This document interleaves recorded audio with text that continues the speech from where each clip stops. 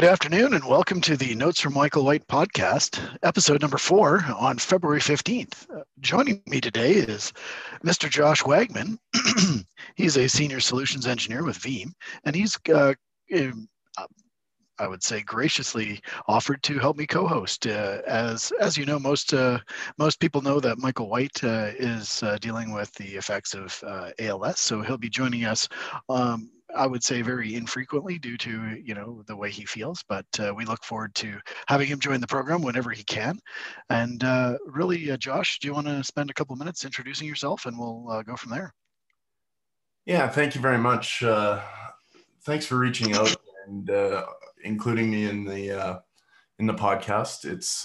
I've listened to the first 3 episodes and found it a nice listen and very informative. And so a little bit about my background. I've been in technology now for going on 20 years. And I think I've known you since basically day one, which is kind of funny. I remember interviewing you for a summer internship back in our small oil and gas days. So yeah, exactly. So we've kept in pretty solid contact since. And actually, I was that's the same job that I think we both were introduced to Michael, coincidentally, him being in as a consultant we were using. So yeah, I'm kind of a background as a generalist, server storage, data, basically anything that goes into the data center until it hit the network. And last few years being at Veeam, I've specialized in kind of business continuity, data protection, disaster recovery. So anything BCDR related, kind of focusing on that lately. So looking forward to being involved and yeah. Excellent. Well, one of the things I noticed in the last couple of newsletters is there is a fundraiser that you're involved in with some lab equipment as well. Do you want to talk about your ALS fundraiser with your old lab equipment? Yeah, absolutely. So knowing Michael for quite a long time and him being such a positive kind of person in the technical community, helping people out with his notes and just generally offering assistance when needed, especially like coworkers or someone who just needs advice for something technical. He's always been there for me and for a number of people in the community. So what we wanted to do is try to figure out a way we could help Michael out with his battle with ALS. And so what we decided to do, I recently updated my home lab. And so that left a bunch of equipment that needed to find a new home and still does. But we thought we could put it to good use. So instead of just selling it or giving it away, what we figured is we would give it away. And we've got a number of people that are kind of adding to the equipment list, but for a donation. So if you want a piece of lab equipment, like a server, switch, firewall, or anything along those lines, all we ask is that you make a donation to ALS in Michael's name. And basically then it's local pickup only, but you can come pick up the gear you're after. So it's kind of a gear for good type campaign where we try to turn old lab gear into something positive. That's a great way to give back as well to the community. For those of you who have been running home labs for a while, I know back in the day mine consisted of more of enterprise equipment, and I've gravitated now towards NUX and a small Synology NAS. Is that kind of what you're running today as well?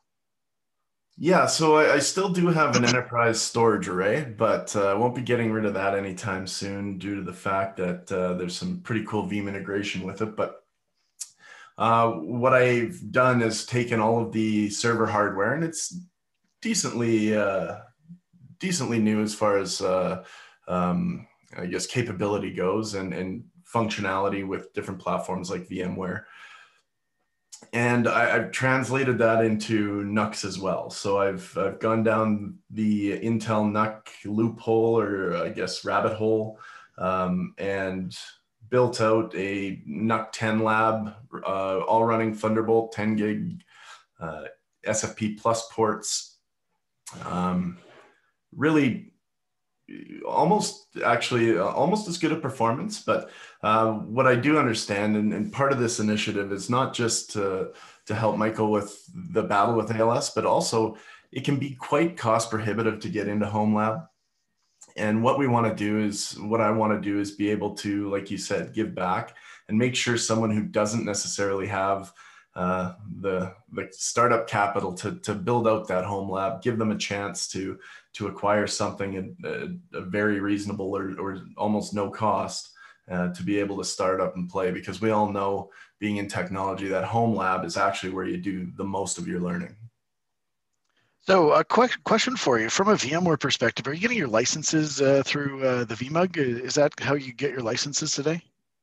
Yeah, I signed up for VMUG Advantage, and that's provided me all of my virtualization licensing. So I've got a few hosts in the lab that are all fully licensed. Got the VCSA running, and looking to expand that very shortly into some of the other licensing available through VMUG, and I believe like Tanzu and different things like that. So I'm going to be starting to get into containerization and doing some research on that, and looking to leverage the VMware platform quite heavily there. Funny you should mention Tanzu. I just was involved, as many people know, I'm involved in the hands-on lab program at VMware, and we just released a new version of our vSphere with Tanzu lab, which is HOL-2113-SDC. For those of you who are playing the home game, you can go to labs.hol.vmware.com and take that particular lab anytime, and basically you can spin up your own personalized experience with Tanzu and Kubernetes running on vSphere 7 update 1.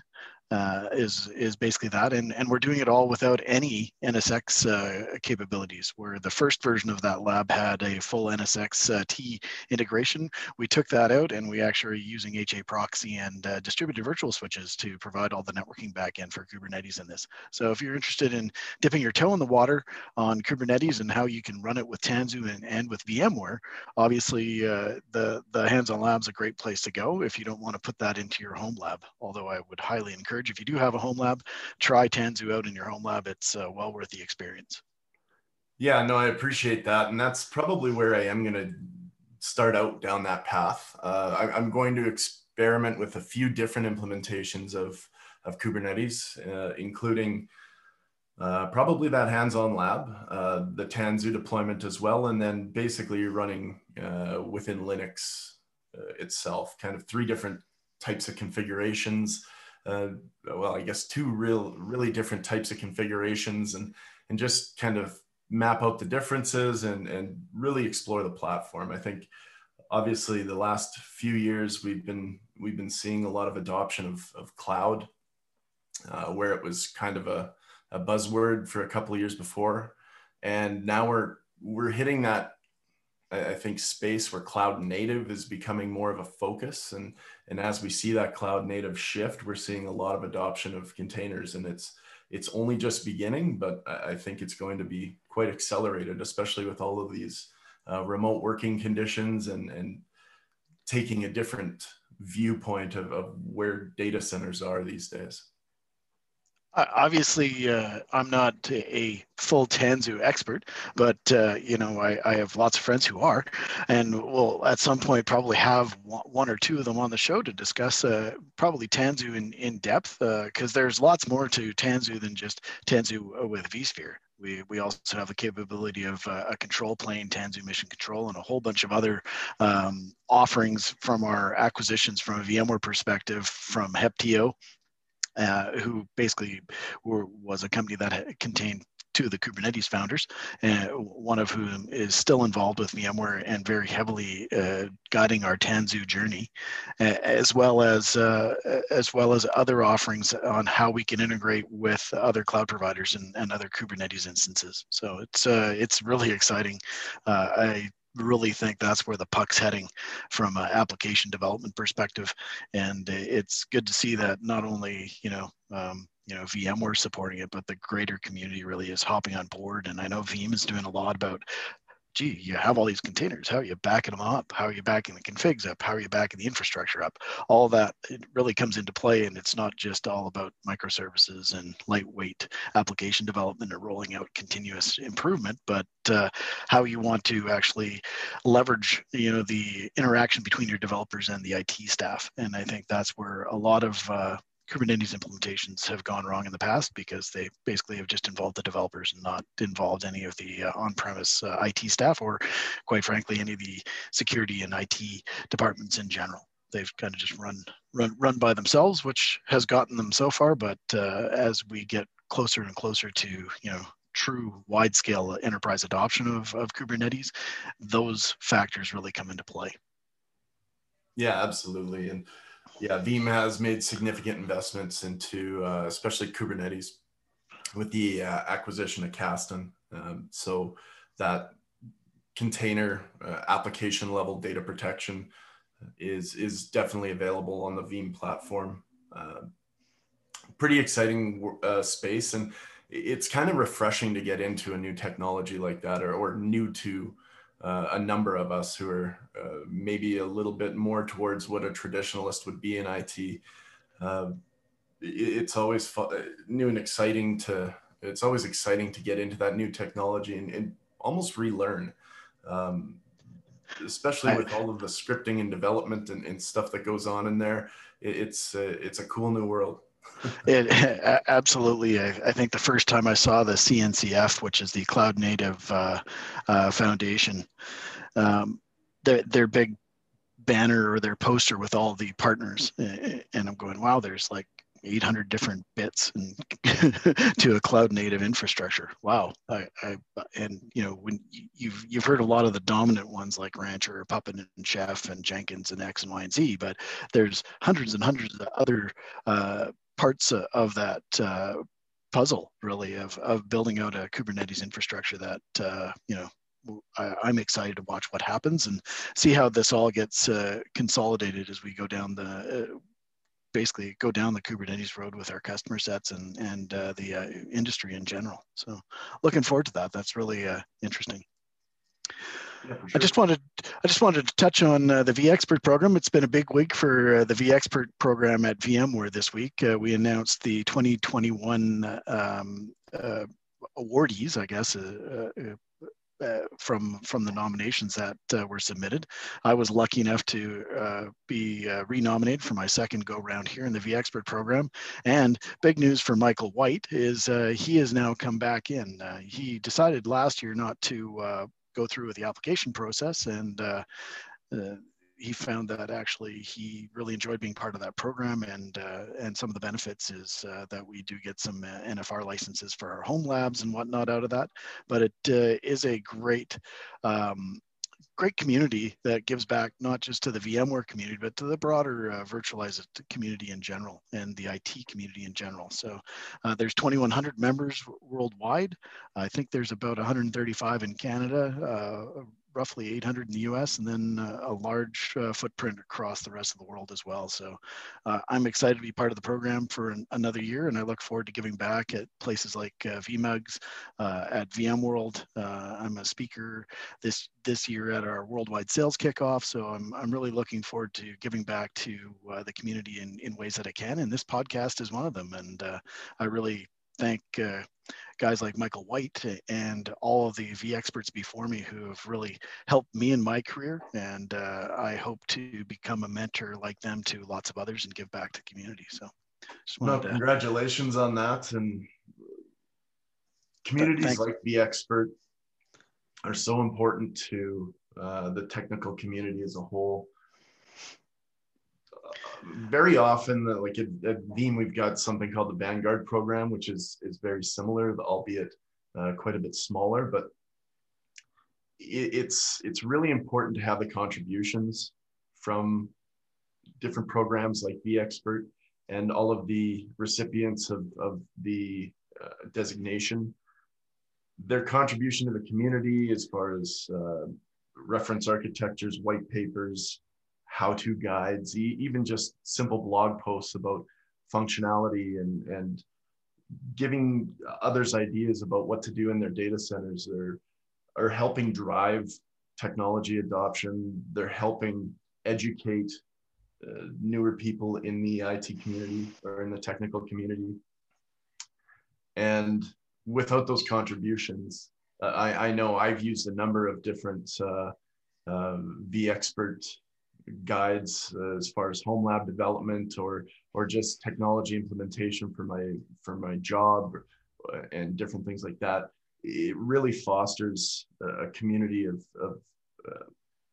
people that basically help advance technology. So pretty cool program. Congratulations to you, Michael, and everybody else that was selected again this year. Oh, really appreciate that. And we look forward to another great year of giving back to the community.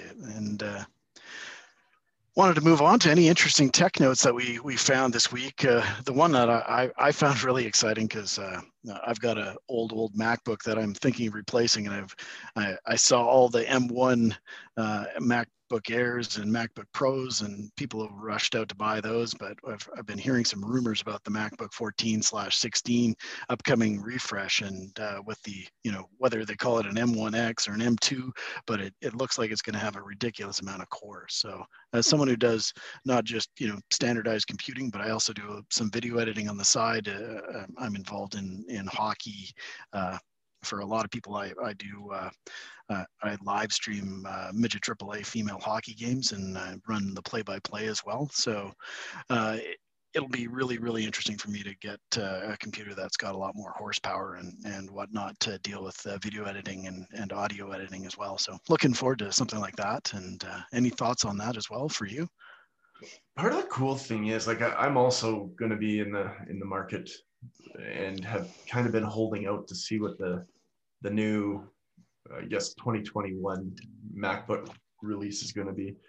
But really, Mac in the last couple of years has started to change the game. I've never been one that's been kind of absolutely immersed into the platform. I've had some Mac products, my mobile iPad, and at some points some laptops, but this is, to me, really game changing. I mean, the battery life with the available processing power, they're just taking it to an entirely new level. Dynamically being able to allocate cores depending on power source and different things like that. Having, I guess, some performance-based cores and some efficiency-based cores, really being able to customize your experience on the fly, given whatever situation you might find yourself in. I'm not really going to miss that touch bar. I don't know about you, but if the rumor's correct and it's going away, I can do without it. What do you think about that? You know what? I use the touch bar a lot, but whether it's there or not, I use it for things like where I found it actually the most useful was in Final Cut and scrubbing through, being able to use my finger to scrub through time in a video clip was probably the most helpful thing. But I can do that with my touchpad just well enough as well. So I don't think I'll miss it if that indeed does go away. I think having function keys that are static and are there are probably more important to me for most people, and those functionalities. I mean, I use my volume up, volume down, and pause and whatnot on my keyboard just as much as I do on the touchpad. So I would say, whether it stays or goes, it won't be a big loss either way for me. So yeah, I'm kind of in the same boat, but the one area where I think this next generation is going to be extremely exciting is potentially with the GPU, like looking at somewhere between 16 and 30 core GPU or 32 core GPU in these models, as is rumored. That's It, going to be something pretty cool. well, if you think about kind of where NVIDIA and AMD have kind of really dominated the graphics market, is in those really large scale, 3090, 3080, 3070 type of time, that are really kick-ass video cards, but really are expensive and power hungry. And do I really need that to do my video editing? Probably not. I'm not editing, 15 streams of 4K content simultaneously. If I did, then that's maybe when I would need something that had that kind of power. But I want something in my laptop that I can go out when I'm in the field shooting photos. If I want to do some video editing or photo editing on my laptop, I want it to be snappy. And obviously the video card or the video functionality, the GPU functionality plays a huge function in that. And it's exciting to see how we're doing that on a low power basis now and providing what I would call very high capability with very low power. And I think that's where we're seeing a lot of innovation from not just from Apple but from other what I would call ARM based processing.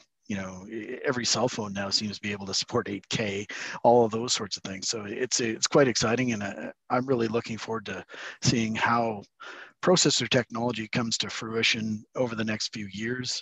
Intel is a sleeping giant, and they've had their struggles with manufacturing, getting their scale down in their manufacturing. I think they're going to solve that. I think with Pat Gelsinger at the helm, they're going to really focus on what is going to make them successful and good and bring back that leadership. And I think competition drives that, right? There wasn't much competition for Intel over the last 10 years, and AMD really reared their head this last couple of years. Apple now entering the game, all the other ARM processors really have leveled the field, and it's interesting to see. And in fact, I'm running a Raspberry Pi with ESXi on it just to see what I could do. And it's amazing all the things that you can run on ESXi ARM that could be very, very helpful for, a lot of different, I always think we're in Alberta, so the oil and gas industry is quite high. I just think, you could set a small Raspberry Pi ESXi ARM at an oil and gas field site, and all of a sudden you've got full capability of running a Linux data collection program. A lot of SCADA environments now can be run on something like that, where before they had to have a huge server in there. Now you have something low power, low cost, you can put them everywhere. So I think it's really going to drive a lot of IoT adoption as well. So. Yeah, absolutely. And I think I'm on the same page as you. I think bringing Pat Gelsinger into Intel is really going to reinvigorate them. I think it's going to result in a lot more research, R&D, basically get back on top. Obviously, Intel still has a massive amount of sales and largely dominating, especially the enterprise market still. But I think, especially when it comes to personal computing and mobile computing, I think they're going to make a big push again. We haven't seen the last of them. It might take a little while before they're kind of getting caught up to where ARM is right now, but it's pretty exciting to see all the development that's going on. I mean, back in the day, it was about how high can we get these frequency rates on these CPUs, and now it's, how can we get the most efficient CPU for power consumption and battery life and different things like that. It's kind of neat how the industry's shifted away from what it was like kind of in the early 2000s. Oh, absolutely. It's been a phenomenal industry to be a part of, and it's always interesting to see kind of what the next generation is going to come out like. And I remember when the MacBook Pro 15-inch came out with the i9 processor, and I'm going, geez, I wonder how they're going to dissipate heat. And apparently it's through your lap is how they did it, right? So you can see why Apple did it, because they really wanted to control the thermals and the battery life and all of that, and moving off to their own chip really gave them that capability to do it. And you've seen it with Chromebooks, right? Chromebooks have been a very good option for a lot of people to really bring down the cost, but also bring up the battery life. I remember the first Google Pixel book that came out had like a 20-hour battery life, which was unheard of. And now that's more and more commonplace in the industry. So yeah, absolutely. lots of good stuff. Let's move on. A couple of things. The polar vortex reaching all the way down into our good friends down in Texas. It's amazing to see how power grids are set up for specific geographies and how they struggle when a rare event like a minus Fahrenheit hits somewhere like Dallas or Austin or even Houston, and how that electric grid tries to survive when they're it always surprises me because in the middle of the summer when it's 100 degrees, they have their load peaking out with everybody's air conditioner running. I just can't imagine how they don't prepare for it with electric baseboard heaters doing pretty much the same thing as the air conditioners do, but just at a different stage. So yeah, it's pretty crazy. I mean, you get to the point, especially now with the power requirements, where they just, especially with the cold, the houses aren't built to withstand that cold either. So you kind of got a perfect storm going on right now, where people are requiring power to just heat their house and stay warm without needing a bunch of blankets. And at the same time, you're basically taking their power away in portions, just to be able to meet the demand for everybody. So I just hope everyone's staying warm. I do have relatives down in Texas, and but it's a good lesson in preparation. I mean, you can take this type of lesson from just, a general power grid and really apply it to anything. You've got to be ready. heck, we had an earthquake in Banff, Alberta this week. So, it can happen anywhere. So, even in a small mountain town in the middle of the Rocky Mountains, they had a 4.4 magnitude earthquake that shook everybody there pretty good. So, again, preparation's always the key. I know whenever we get into a big cold snap, I always make sure that we have lots of stuff on hand and that all of our essentials are in good working order, so that just in case something like that does happen, we're relatively prepared. Yeah, and hopefully, taking a technical look at this, hopefully everybody in Texas with data centers down there properly prepared as well, with extra power on hand, be it battery, diesel, you name it. You betcha. You hope that there's resiliency there, or you've got the capability to move your workloads around to other areas that aren't having problems. I think that's a real big function of cloud computing these days, and the hybrid cloud is the ability to shuffle workloads in case of stuff like that, right? And that's another conversation wrapped around BC and DR. So we can definitely have probably a full show based on why you might want to talk hybrid cloud and what that movement looks like in reality. Yeah, no, that's definitely something we will explore down the road. The other thing I saw a lot on Twitter this week was Starlink starting to roll out to the masses. So for those of you who aren't aware what Starlink is, all you have to do is look up at the night and watch the trains of satellites going off. Elon Musk and his SpaceX have been launching probably 60 satellites at a time that are going to basically blanket coverage of the earth and high-speed internet coverage. So a lot of folks who are out in the rural areas of Canada and North America particularly are going to take real advantage of this. I know I've got a trailer in the middle of the Columbia Valley in British Columbia, and if I luck out on my high speed, and I'm going to use that in air quotes, I top out at about 6 megabits per second, which is good for running, maybe a Zoom call, but that would be about it. So I'm looking forward to getting that, because the upside on that satellite connection is going to be absolutely huge. Some of the early returns aren't as fast, but again, they haven't had a full satellite build out yet. But still 79 megabits per second with 30 to 50 milliseconds of latency is probably more than acceptable, unless you're trying to win a Call of Duty league or something along those lines. So I can't wait to try out the technology. It's not going to be the cheapest thing in the world. It's going to cost you probably $500 to get in the door, and then probably $100 a month. But the upside of it, I've heard, is going to be multi-gigabit internet in both directions. So once they're at full build out, you're going to have the capability to have tremendous speeds coming off of, basically anywhere that you bring your receiver to. So I'm looking forward to seeing what the results are. One of the drawbacks that I've seen on it is I take a lot of astrophotography, and I've caught those trains in my shots a few times now. So it will be a little bit aggravating for the hobbyists that are used to doing astrophotography or astronomy. But really, it's going to be a very predictable event when they come across your screen. So, and with today's technology, I can clone out those trains pretty easily. So, yeah, for sure. And I agree. This is definitely exciting, especially having spent some time in the field for oil and gas companies, and really anywhere where there's remote connectivity needs. I mean, you look at different situations with, I guess in Alberta, we're pretty fortunate because of the way the SuperNet was built out.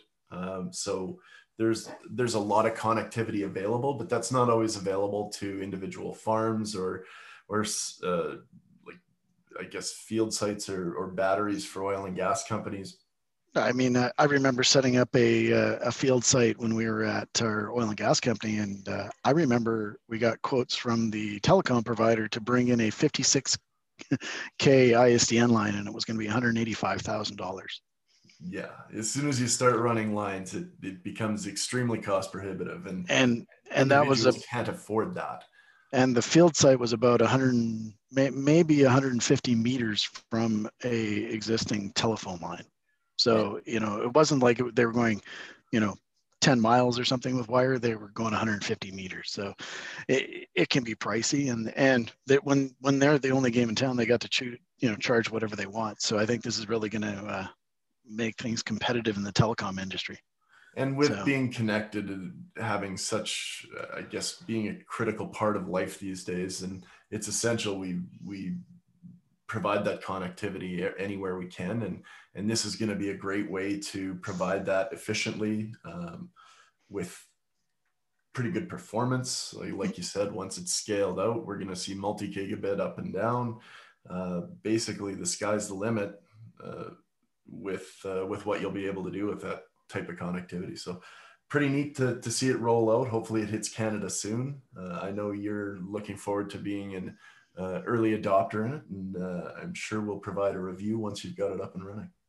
Absolutely. Let's move along into Michael's newsletter that he published on February 13th. Really lots of links in here. But a couple of things that I really wanted to call out was there are some new NSX T3 and 3.0 and 3.1 guides.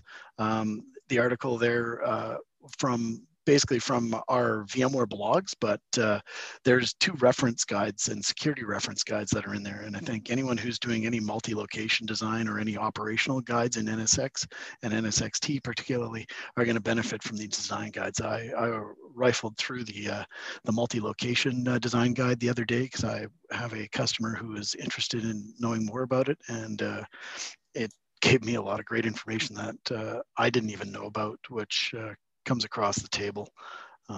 Anything that you saw in there that really tickled your fancy in there as well? As far as the collection of links from Michael, one of the ones I took a note of was the VMware Cloud DR solution. Using VMware Cloud for disaster recovery. I think very often what we're starting to see in the industry is the desire to use cloud native platforms for disaster recovery. But when you do that, there's inherent complexity there. And I think simplifying that solution and leveraging VMware in the cloud can be a much simpler way to implement disaster recovery without needing that secondary data center, while at the same time maintaining the virtual machine's integrity within its native format. we can leverage a number of technologies to help facilitate that disaster recovery use case in that scenario. So I think for me, that was a particularly good link.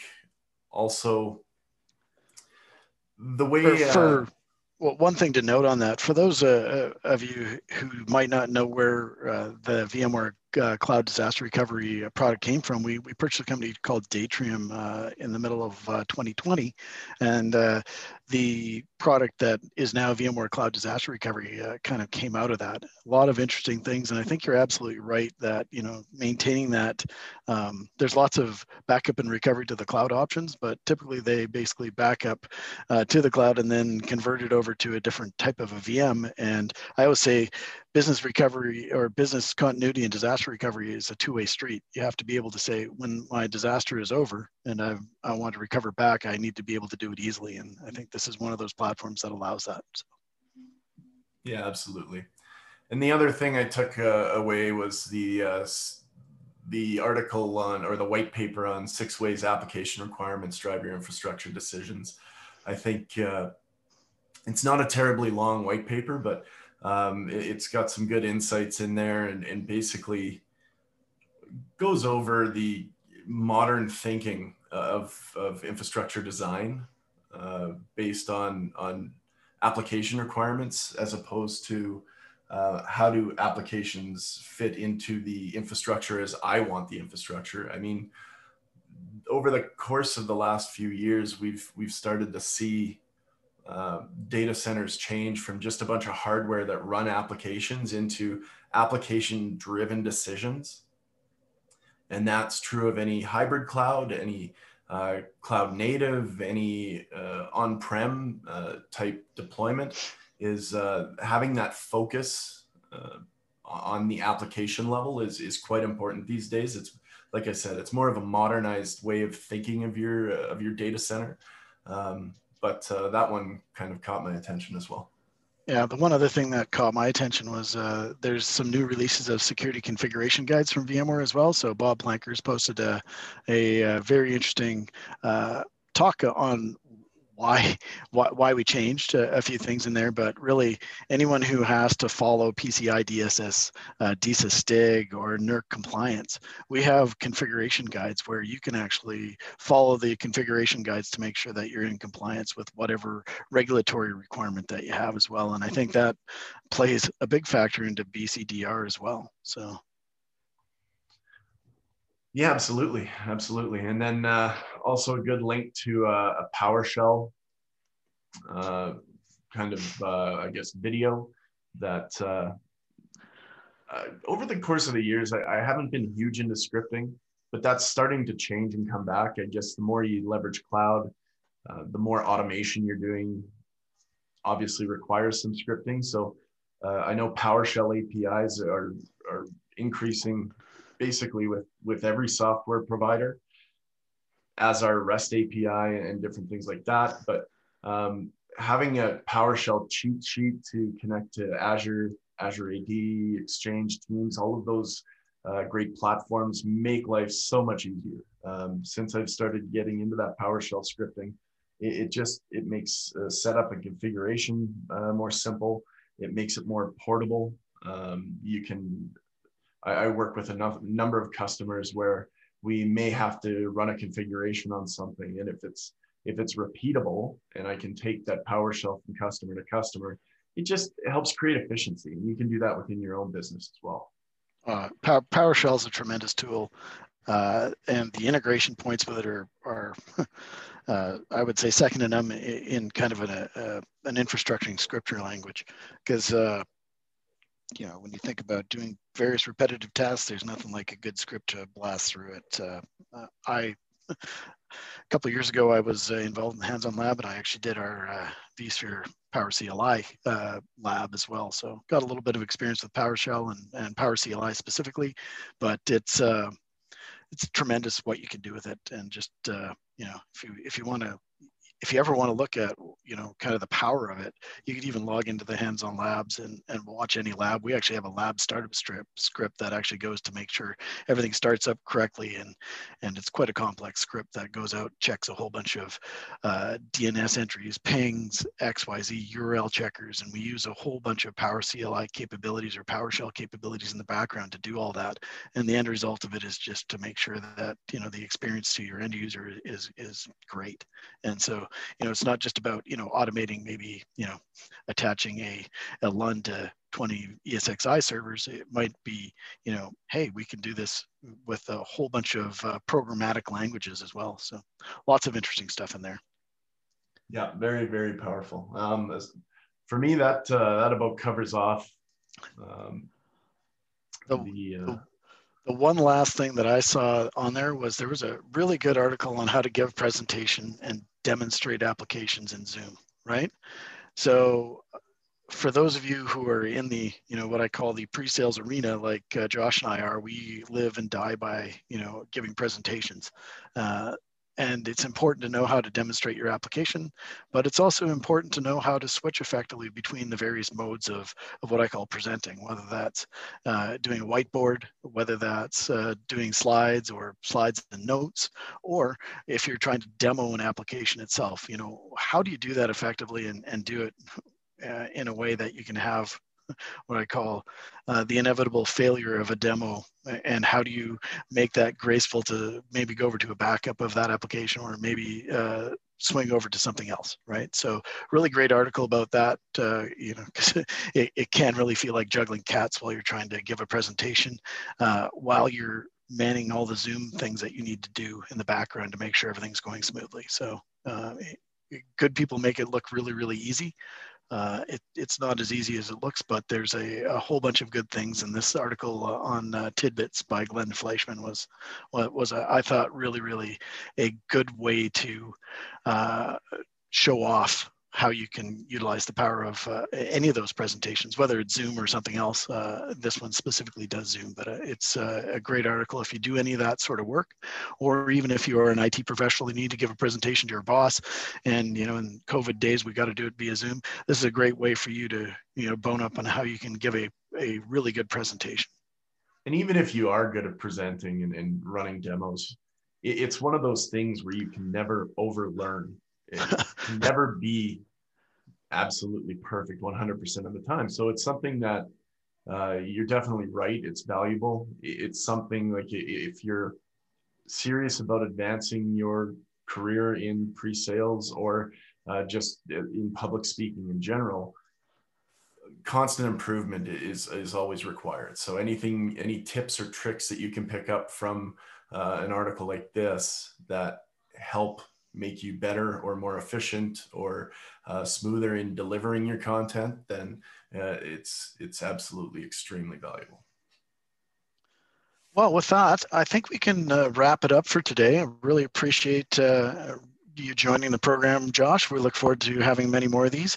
If anyone would like to guest host, we do have a Twitter account. Notes from M. White is the Twitter account. Please DM us on that account, and we will be happy to have you as a guest host and talk about technology issues of the day and any of the notes in the V community that we have from Michael over his newsletters. We look forward to having Michael in the program sporadically as his health allows, and we wish him all the best in dealing with his ALS, and we're here to support him in any way we can. With that, we'll wrap up episode number 4. And any last thoughts, Josh, before we close off? No, thank you very much again for having me. Looking forward to being part of this. Sending my well wishes to Michael and the rest of the community. Stay well. And again, have a look at Josh's lab equipment if you want to make a donation, or you want to find some good lab equipment that still has some life left in it. Please have a look at that. Yeah, and you can find the list on a website called The Cloud A. It's a little take on the Canadian A. So thecloudeh.com is the website, and there's an entire equipment list. There'll be some equipment from Calgary some from Edmonton. We may even see some stuff from out east. Right now, it's predominantly just a few Veeam SEs that have come together to put this equipment list together. But even if you've got something out in the community that you want to add to this initiative, please feel free to reach out. Happy to help in any way we can. We'll get the message out to all the V experts as well. And really thank you for your participation, and thanks to Michael White again for his regular contributions with his newsletter. And we'll look forward to talking to everybody next week. With that, we'll sign off and hope everybody has a great week.